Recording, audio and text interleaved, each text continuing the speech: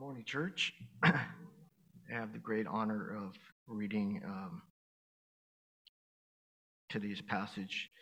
It's in 2 Corinthians 9:8, and it reads as follows. And God is able to make all grace abound to you, so that having all sufficiency in all things at all times, you may abound in every good work.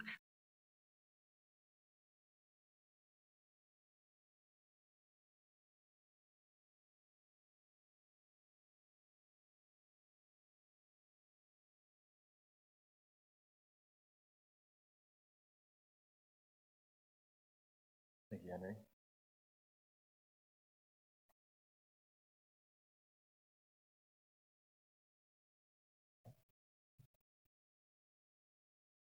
The parable of the talents in Matthew chapter 25, Jesus speaks of this parable of a master giving 3 of his servants a certain amount of money. To one he gives 5 talents, to another he gives 2 talents, and the third he gives 1 talent. And he goes away and he comes back a little while later, and the first 2 are able to double the talents.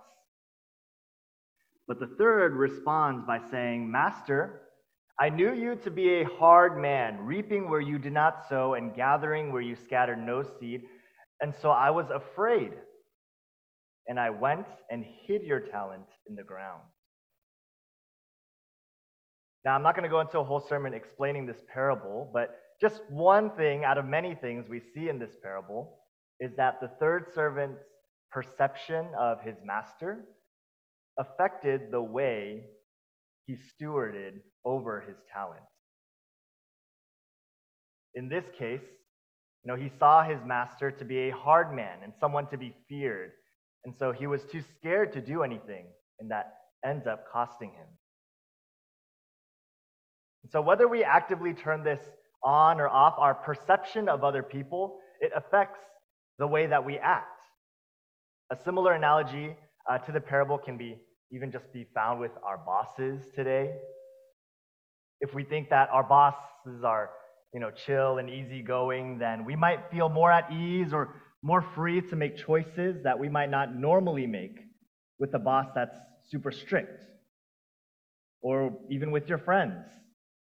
Maybe you're the type of person who has different groups of friends, whether that's, your church friends or your work friends or your school friends. And depending on who you're with, it changes the way that you act for better or for worse.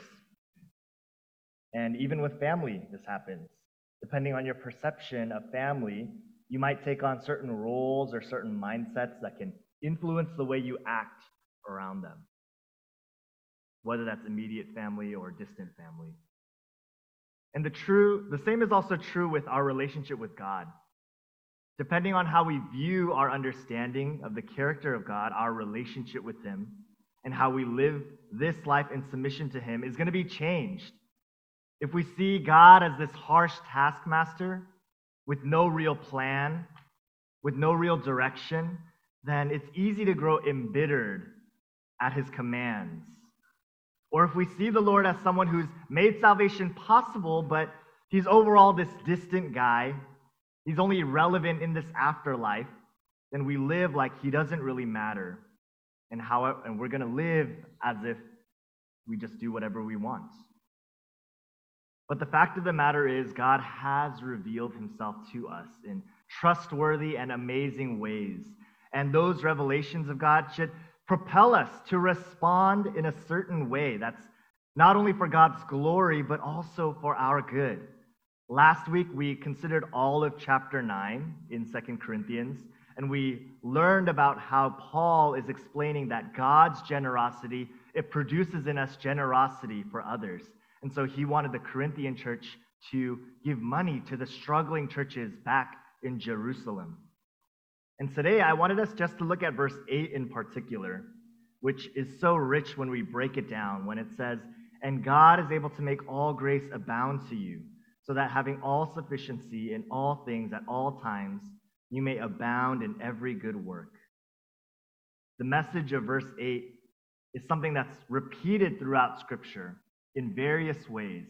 And we can be sure that this is not just applicable in the act of generosity, but in all of our Christian life. And so we'll be pulling from various parts of the Bible today to consider more clearly the power of verse 8. And so one of my hopes for today's sermon is for us to be floored one more time by God's grace. Let the word of God penetrate our hearts, that we can walk away encouraged and refreshed and sure of God's love for us this morning. And so as always, before we can rightly think about what does God want me to do, we need to also remember what God has done for us.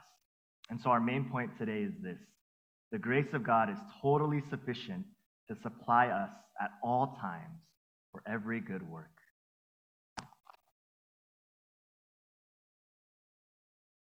You guys hear that beeping?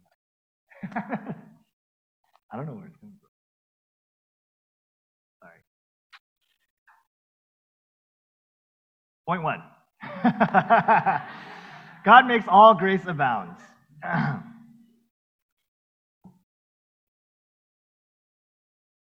Not me. Okay. So the resounding word used in verse 8 is all and every. He says all grace, all sufficiency, all things, all times, every good work. And this is meant to show that this is an all-encompassing nature of the work of God in our lives. God, He doesn't just give us grace for salvation to enter into the gates of heaven, but He continues to show us grace day after day in our lives, so that as His people, we can live lives of goodness and of righteousness, even now here on this earth. He doesn't just give us some of His power or some of His grace, but He gives us all grace so that it abounds to us. God's grace is His goodness towards people who didn't deserve it. It's His unmerited favor. We didn't do anything to earn this from God. We didn't do anything to earn His grace. And yet He shows His favor to sinners in many ways in this life. Even those who don't believe Him are shown His grace through even just enjoying the life here, through creation, through community, through creativity, through many ways. And this is what we might call His common grace to all of mankind. And that would be part of what verse 8 talks about when God says He's able to make all grace abound to you. But particularly for God's children, His church, we experience a special grace from the Lord, which we can broadly call salvation in Jesus Christ. And even that too is rich to unpack. That it's, again, not just a ticket into heaven, but it includes all the glorious riches of being in a right relationship with the Lord and in His promised presence forever. And so what's included in this grace which abounds? First, what we see is God's love. Ephesians chapter 2, verses 4 through 5.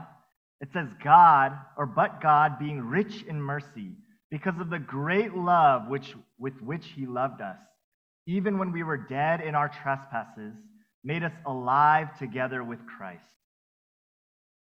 The love of God is God's grace shown to us, because in us, there's nothing inherently lovely.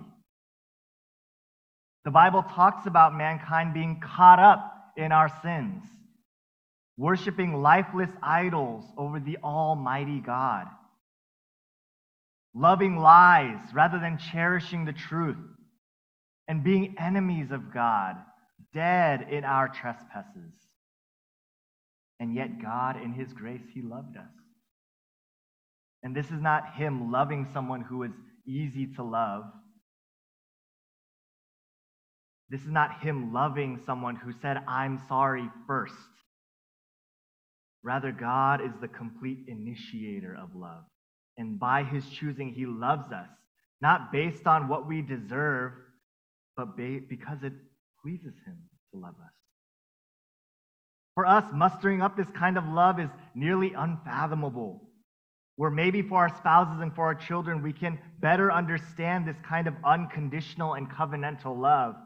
But the level by which God loves us and shows to His people is beyond what we can fully comprehend and past how we can love ourselves. God's love is evidence of his grace. And because of that grace and because of that love, he makes us alive together in Christ, as he says. If God solely operated just out of what we deserve, then we would continue to be dead in our trespasses. But instead, God, he operates also out of his grace and his love so that he redeems his people, that he makes us alive in Jesus Christ.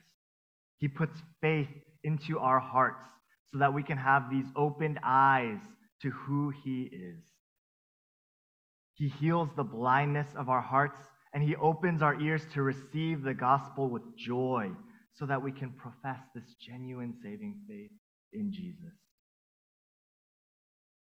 Another act of God's grace is that he fully forgives us of our sins. That we have Jesus' righteousness placed on us so that we can be in his presence forever.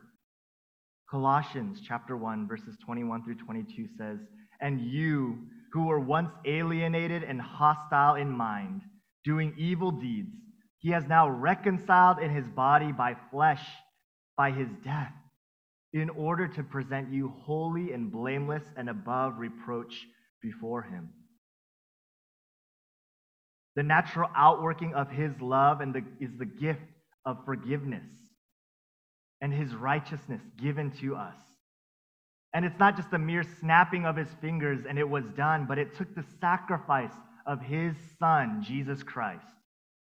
God paid the highest price to have salvation be actualized so that God may be both just and justifier in providing punishment for sins and being just in that way, but also being the one who saves us from our sins too. It's God's grace that he chooses to pay such a steep price so that we can have this abounding fruit of Jesus' sacrifice. Another grace that we receive is the Holy Spirit in our lives, that we've been adopted as his children to be in his presence forever. Galatians chapter 4, verses 5 through 7 says, "But when the fullness of time had come, God sent forth his Son, born of woman, born under the law, to redeem those who were under the law, so that we might receive adoption as sons. And because you are sons, God sent the Spirit of his Son into our hearts, crying, 'Abba, Father.' So you are no longer a slave, but a son. And if a son, then an heir through God." God, he doesn't leave us to fend for ourselves while we're sojourning here on this earth and waiting for him to return. But he gifts us with his Spirit, who then testifies that we are indeed God's children, that we've been adopted fully.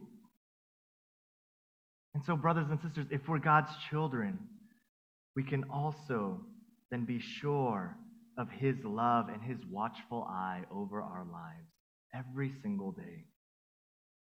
We can have assurance that our prayers, they don't go unheard. Paul's whole point in this passage is to say that we have this special status before the Lord and this privilege of being an heir alongside Christ. So God's grace for us is on full display as he claims us as his own and he promises us eternal life. The same love that the Father has for the eternal Son, he also shows to us as his adopted children. And so I ask you, how have you been resting and rejoicing in God's love lately? Have you thought about his love for you? In your prayers, do you remember that the Lord loves you? That when you come to him in repentance or in supplication, do you believe too that the Son is interceding? He's praying for you on your behalf as well. Maybe for us, we've felt distant from the Lord in this season of our lives. Or maybe we feel like, or we have been in a pattern of sin that we haven't fled or shaken. Maybe you haven't touched your Bible or prayed or been committed to the body of Christ, the church, for a long time. Let's be reassured again that if we are his children, having faith in the Lord Jesus, that his love has never faltered for us. Yes, it's true that the Lord disciplines us and even has us experience these seasons of difficulty and a fading perception of his presence in our lives. But even his discipline is because he corrects and wants to restore his children, whom he loves. His forgiving pardon, his atoning blood shed for us, his presence through the Holy Spirit are all indicators of his grace for us. And truthfully, this is just scratching the surface. We haven't even talked about God's sanctifying work in our lives, or how he's sustaining the universe and all things, or the comforting work of the Holy Spirit, or the mediating work of Jesus, or the privilege of prayer and participation in the Lord's Supper, and the grace of evangelism. All of these things show God's grace abounds to us. It abounds. And it's shown to us each and every day. And this grace then supplies our every need. And this is our second point. God gives all sufficiency. When Paul says that we have all sufficiency, that word, it also means contentment. And the connotation is that there's this sense of satisfaction or this sense of competence, that it is enough, that there's no lack. Like after having one of your favorite meals, you're just stuffed and you can't have another bite. You're completely filled. This sufficiency that Paul speaks of is another way that God gives us grace. He gives us the ability and the aptitude to be equipped for all things. And so this sufficiency, it's not a self-sufficiency in a way that we become independent of God or independent of others, where so much of our dominant culture, it pushes this idea of autocracy in our lives. And yes, although it's true that God does call us to a Christ-like character like self-control, stewardship, responsibility, even working as to not depend on others, our culture, it often overemphasizes that so that we begin to forget our need for the Lord. Where neediness, it's depicted as this undesirable weakness now. And the strong man is the one who's self-sufficient, who has everything together. But Scripture, it testifies to something different. That God has created man to be dependent on him. And the mark of God's people has always been to be within his presence and to be led by the Lord. Deuteronomy chapter 8 is about Moses warning the Israelites, do not forget the Lord as you enter into the promised land. And in verse 17 through 19, he says, beware, lest you say in your heart, my power, the might of my hand have gotten me this wealth. You shall remember the Lord your God, for it is he who gives you the power to get wealth, that he may confirm his covenant that he swore to your fathers, as it is this day. And if you forget the Lord your God, and go after other gods, and serve them and worship them, I solemnly warn you today that you shall surely perish. God, he's warning the Israelites not to forget that he was the one who brought them into the promised land, and that he's going to be the one to continue to provide for them in that land. And then in the very next chapter, God says that this is not because of Israel's righteousness that he picked them and chose them, but because of his grace. In another text, after the Israelites had sinned against God in the wilderness by creating this golden calf, God, his anger, it burns against the Israelites in the wilderness. And he says, you know what?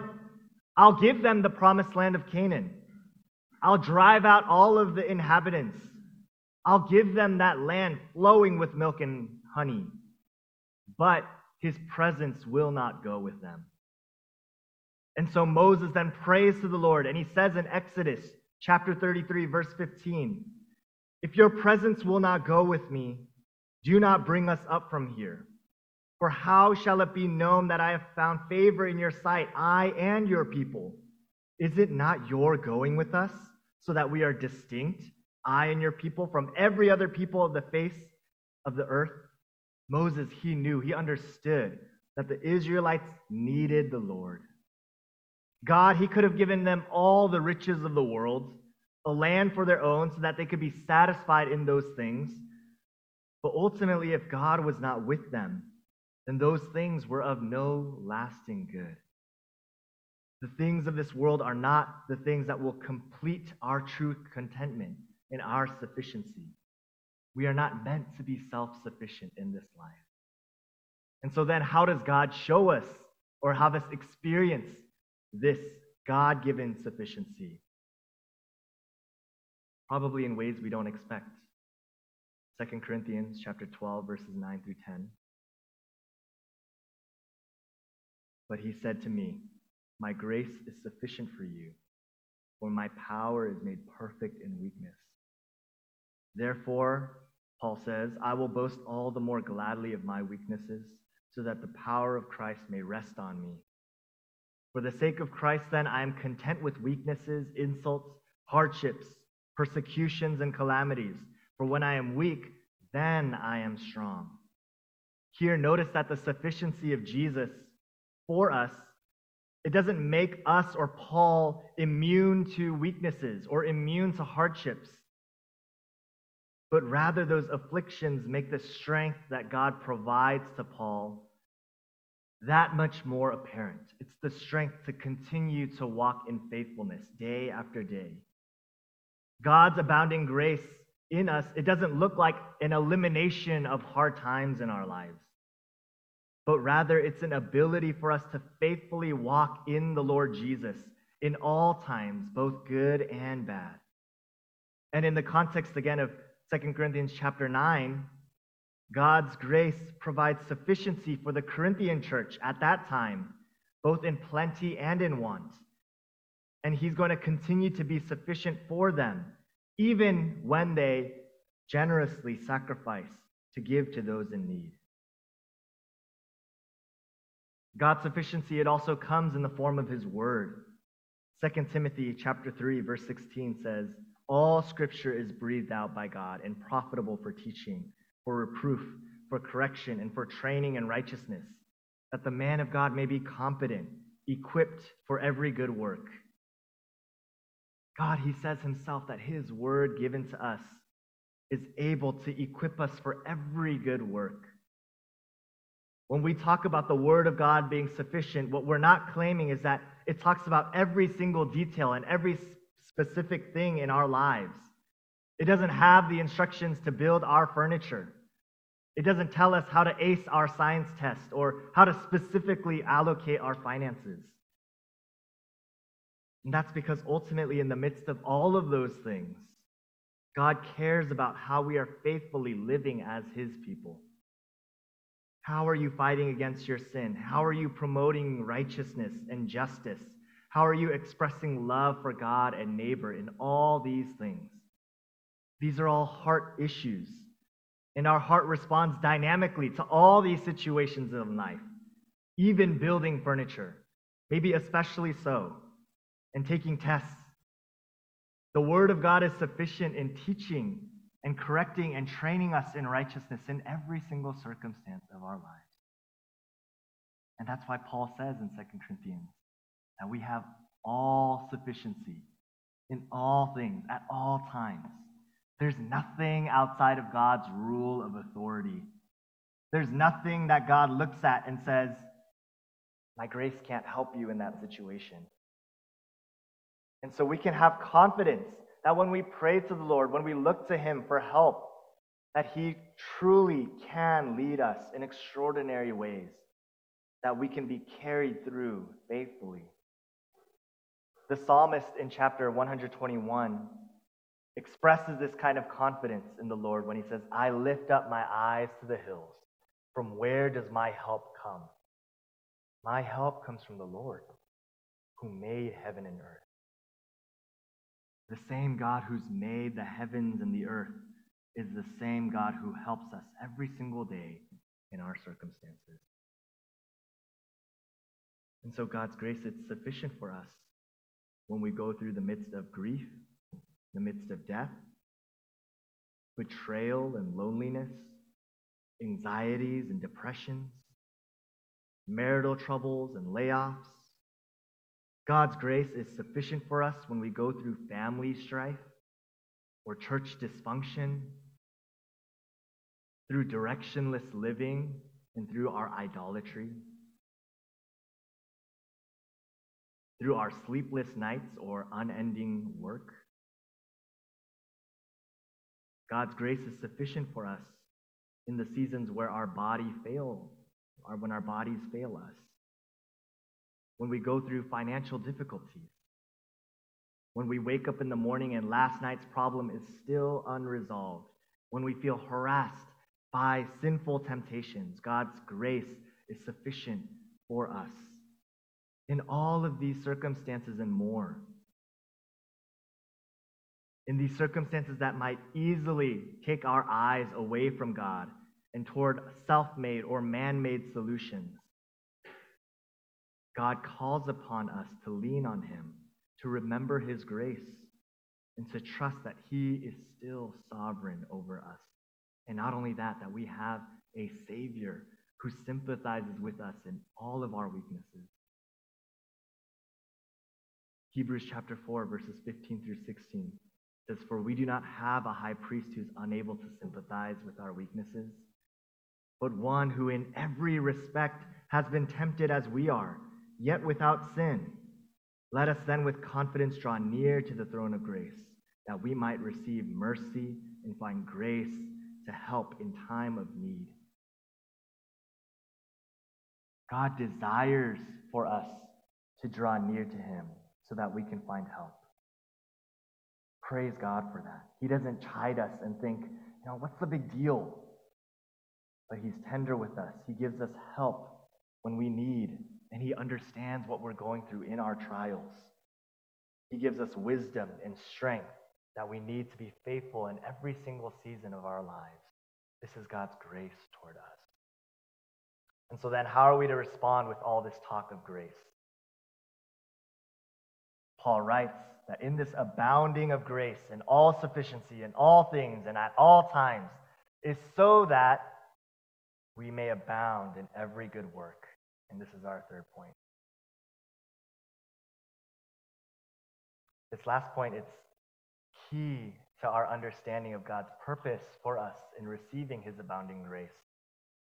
We're not just given His grace to be supplied for our self-promoting pursuits, but rather we're given His grace so that we do works of righteousness in the Lord's sight. Again, zooming out in the greater context of 2 Corinthians 9 and from last week's sermon, Paul, he was trying to teach the Corinthians that all the material blessings that they've had is so that they can then be generous and give to those in need around them. In this case, supplying for the need of the Jerusalem churches who were going through difficulties. But we could also take this idea from verse 8 and broaden it and see that it's relevant for all the blessings that God has given to us in this life. The Lord blesses us. He's given us grace so that we would live for His glory and that we would love those around us in tangible ways. Paul, he's repeating this theme several times throughout Scripture, and not just Paul, but all the apostles and the Lord God ultimately. For example, in Ephesians chapter 2, verse 10, he says, "For we are His workmanship, created in Christ Jesus for good works, which God prepared beforehand, so that we might walk in them." Here Paul says it's the very purpose of our lives to do good. And these are things that the Lord has prepared beforehand, showing us that it's of His will and that He's going to supply the things that are necessary for us to do the good works, for us to walk in them. Paul, he similarly uses his own life as an example of this, that he sees himself as energized by the Lord to do the work of God in his ministry. where he says in the next chapter, Ephesians chapter 3, verse 2, he says, assuming that you have heard of the stewardship of God's grace that was given to me for you. Paul, he recognizes that he's been given God's grace to steward in this life. And the stewarding of that grace is not just for building up himself or living comfortably here, but to then pass it on to the Ephesian church and to the other Gentile churches. Paul dedicated his life to the good works that God purposed him for. And this ought to be true for all of us as his people, all of us as Christians. And so what are some of these good works that God has prepared for us beforehand?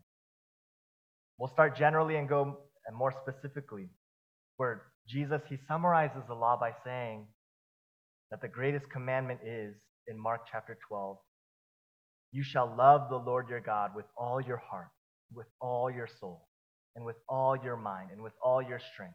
And the second is this, you shall love your neighbor as yourself. There is no commandment greater than these. Jesus sees that all that we do should fall under these two umbrella statements. When we're considering whether or not we're doing the Lord's will, we can think about whether or not our actions in our heart are falling in accordance with these principles. But to be more specific, we see other Bible passages also talking about God's work in our lives to then have a godly response. For example, Titus chapter 2, verses 11 through 13. It says, for the grace of God has appeared, bringing salvation for all people, training us to renounce ungodliness and worldly passions, and to live self-controlled, upright, and godly lives in the present age, waiting for our blessed hope, the appearing of the glory of our great God and Savior, Jesus Christ. The grace of God, it trains us to renounce ungodliness and worldly passions. We're called to put to death our sin and to flee from temptations that draw us away from God. We're meant to replace unbridled passion with self-control, replace wickedness with uprightness, and a worldly drive with godly lives instead.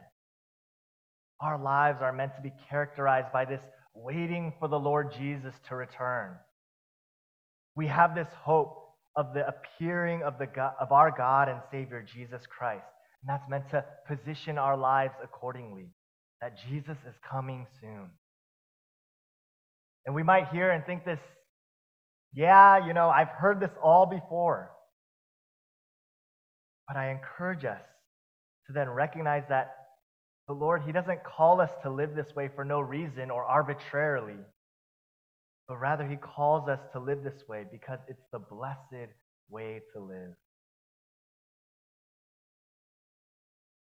God directs us to live life in such a way that is not only just pleasing to him and giving glory to him, but also fulfilling to us the way that we are meant to live.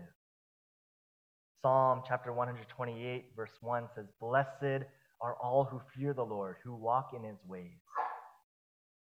It's this positive affirmation of that kind of way of living. In Psalm chapter 1, verses 1 and 2, blessed is the man who walks not in the counsel of the wicked, nor stands in the way of sinners, nor sits in the seat of scoffers. But his delight is on the law of the Lord, and on his law he meditates day and night. Let's remember that God's love and his grace abounds for us. He does not want to shortchange us in this life. And so when he directs us to live a certain way, in a way that is holy, that abstains from the passions of the flesh, he's pointing us to that which is meant to be more desirable, more pleasing to us as his people. The problem is not with that holy lifestyle, but the problem is our backwards desires. And so we ought to pray for greater grace, for God to transform in us our desires, that it might be conformed to him, that we might walk in them. Further, the good works that God prepared beforehand includes loving and serving others.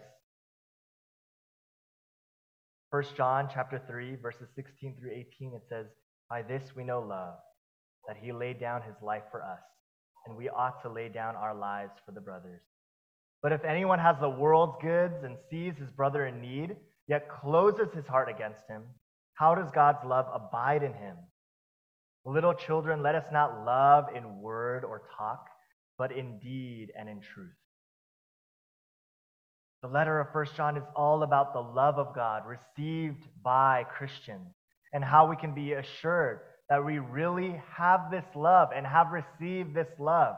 And the Apostle John, he speaks that those who know the love of God will then go and sin no more. And secondly, those who know the love of God will then go and love their brothers and sisters in Christ. John says that like Jesus who laid down his life, so we too also ought to lay down our lives for God's people. And though for us, we're probably not in situations where we're commonly laying down our lives for others, John clarifies that this heart action is seen through our service and supplying for the needs of those around us. We ought not to close ourselves off to those who we see are in need, but instead tangibly care for them. It's seen through a wide range of opportunities. Maybe it's seen through the discipling relationships and working through hard times together. Maybe it's seen through checking in with our brothers and sisters regularly throughout the week to make sure that they're doing okay, meaning they're walking with the Lord, not just feeling good. Maybe this is seen through listening, encouraging, correcting, and rebuking one another in love. Maybe this is even seen through small acts of service, even things like giving rides or helping watch kids, helping with errands or housework, or praying with them. The abounding love of God shown to us spills over into our lives, and it's shown in many different ways. But we are called to actively love our brothers and sisters. But the greatest act of love that we can do for others is to point them to the love of God in Christ Jesus. Our acts of love, our acts of mercy, are shadows of the love of God shown to sinners. We have received and been transformed by the grace and love of God, and we have to share that with other people. Where 1 John chapter 4, verses 9 through 11, it says, "In this the love of God was made manifest among us, that God sent his only Son into the world so that we might live through him. And this is love, not that we have loved God, but that he loved us and sent his Son to be the propitiation for our sins. And so, beloved, if God so loved us, we also ought to love one another. Love is intimately tied in with the Lord and his work of salvation. We could do all the acts of mercy and service to others that we want, but we cannot ultimately save them through these things. Jesus must be the Savior and the Lord over their lives. And God gives to us the responsibility and the grace to share to others about this truth. This is the great act of love that we ought to take up as Christians every single day. And even, and I should say especially in our evangelism, God has shown us grace so that we can go and tell others about this truth. Where Jesus says in the Great Commission in Matthew chapter 28, "And Jesus came and said to them, 'All authority in heaven and on earth has been given to me. Go therefore and make disciples of all nations, baptizing them in the name of the Father and of the Son and of the Holy Spirit, teaching them to observe all that I have commanded you. And behold, I am with you always to the end of the age.'" Jesus has all authority, and his presence is with us to the end of the age. God is with us, and he is with us in connection with the call for us to make disciples of all nations. We're given his grace, his presence, so that we can confidently do the work of sharing the good news of Jesus Christ to everyone around us. This is the good work that is set apart for us as new creations in Jesus Christ. And so as we close, I want to offer a word of encouragement and direction for those of us who are thinking, or maybe not thinking, this is all great. Amen. I want to love God. I want to love others. But honestly, how do I even get there? First, have you received the grace of God in your life? In other words, have you believed in the gospel, the good news of Jesus Christ?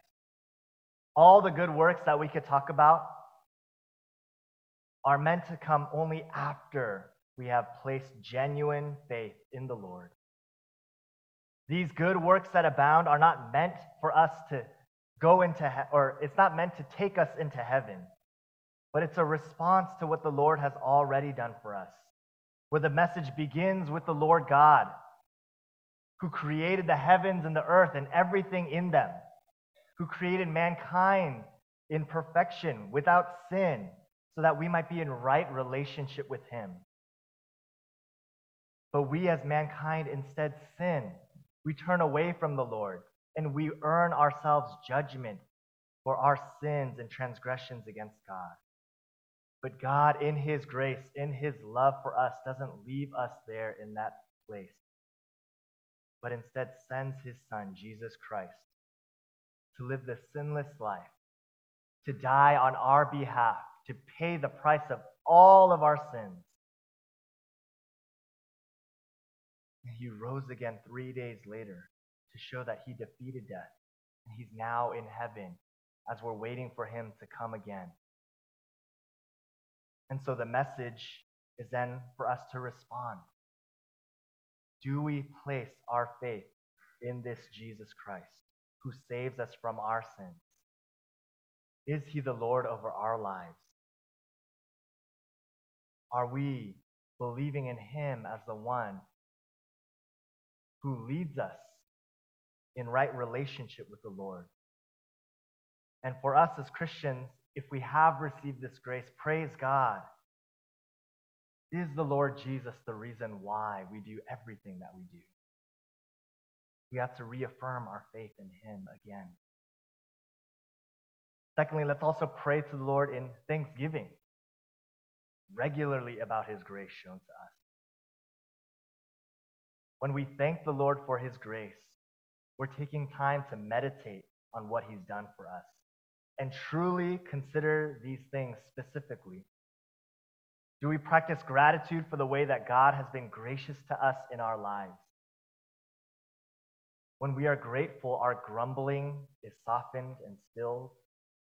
When we're grateful, we're leading ourselves to worship the Lord and ascribe glory to him. When we're grateful, we step away from this self-sufficiency that we're so prone to, and we're recognizing that the sufficiency we have is gifted to us by God. And alongside this prayer of thanksgiving, third, let's pray to the Lord that he might align our desires to his. Philippians chapter 2, verse 13, it says, "For it is God who works in you, both to will and to work for his good pleasure." Meaning he gives us both the ability and the motivation and the will so that we can pray in confidence for these things. Let's pray that we would have a greater appetite for his grace, to be content, to be sufficient in the Lord. Pray that we might have a desire to accomplish the good things that he set aside before us. Pray that he would open our eyes to the opportunities around us to share the gospel and convict us to be obedient rather than turning the other way. Pray that the commands of the Lord would be a joy and not a burden. And finally, let's seek the help of the community. God's given to us his body, the church, to live this Christian life together. That we're not meant to go solo here. And even as God makes us sufficient in every circumstance, that doesn't mean he wants us to tough it out alone. Rather, we have brothers and sisters to encourage us in our faith, that we might remember the love of God. We have brothers and sisters to keep us accountable in holiness that Christ calls us to. We have brothers and sisters to pray for us, to pursue good works, and also do good works alongside us. The body of Christ is another one of the biggest means of grace that he gives to us. And being committed to the local body not only sets us up with support systems, but it allows us to have avenues to love others and also be loved by them. Being committed to the body means that we make our best effort to live out the principles of God's word together. And so let's rejoice as we remember God's grace abounding to us. That it's his utmost joy to show us his grace so that we have all sufficiency in all time and in all things. It's an all-encompassing grace that we've received. God, he hasn't left us out here to dry in this world, but he's carefully equipped us for everything that we need so that we may abound in every good work. Let's pray. Father, we need more of your grace. And we thank you, God, that you are not someone who is stingy with that, but that you desire to show us your grace.